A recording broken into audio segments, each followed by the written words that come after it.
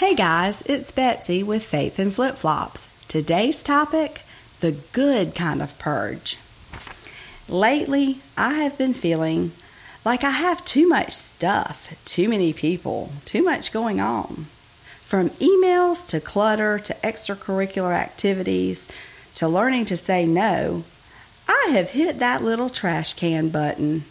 I was forced to slow down enough, have some of the things taken away, and given free time thanks to COVID. Spending more time at home opened my eyes to all the stuff we have. There was literally stuff everywhere in case we need it again or in case someone needed to borrow it. Marie Kondo has not completely gotten me under her spell, but I have thrown out at least a dump truck worth of stuff we didn't need, sold an 18-wheeler worth of stuff, and Amazon ain't real happy about all the boxes of organizational items they have had to ship for free. It felt good to get rid of the past and its pull.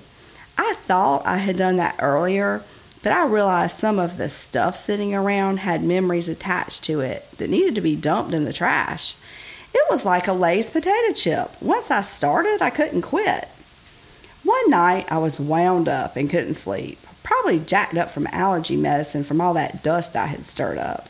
I was randomly scrolling social media and came across a post from a person I literally did not know in real life. Why the heck am I even friends with that person? Well, click, not anymore. And so the social media purge began. The ones I didn't know in real life were no-brainers. The ones I barely knew were pretty easy. The ones that I didn't like were really easy. The ones that I was expected to be friends with, but truthfully, we had nothing in common, didn't agree on much of anything, and were not people I would hang out with in person, were harder.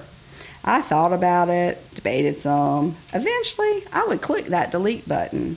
Some of them made the cut for now and are randomly revisited. It's not that I don't like those people, but the fact is, I have such a neutral position about them that I won't miss them, and some are a relief not to see anymore. I am constantly asked to take part in charitable events, children's events, and parties peddling stuff to buy. During this crazy time with limited contact, the bulk of that had to be cut out.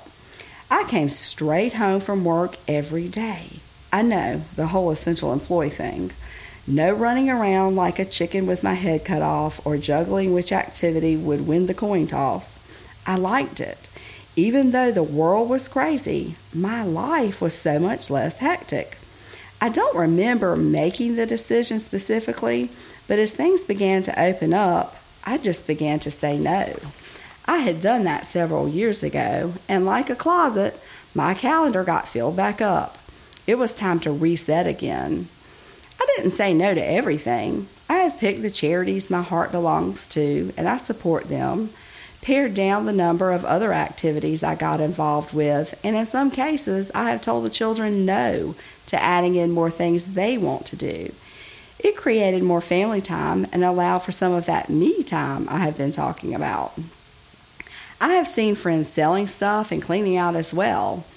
I hope that they did not stop there and went on to clear the way in other areas of their lives too. I did it by accident. It was not planned, and I didn't realize what I was doing until it got to the time management thing. Dang, I'm smarter than I thought. Our lives constantly evolve, and sometimes we just keep stuffing things in until we are buried or have no choice other than to hit the trash can button. If COVID did anything good, it allowed me the time to purge my house of old memories, let go of the people that do not really know me, and reset the pace of my life on my own terms. Give it a try, guys. It's truly freeing.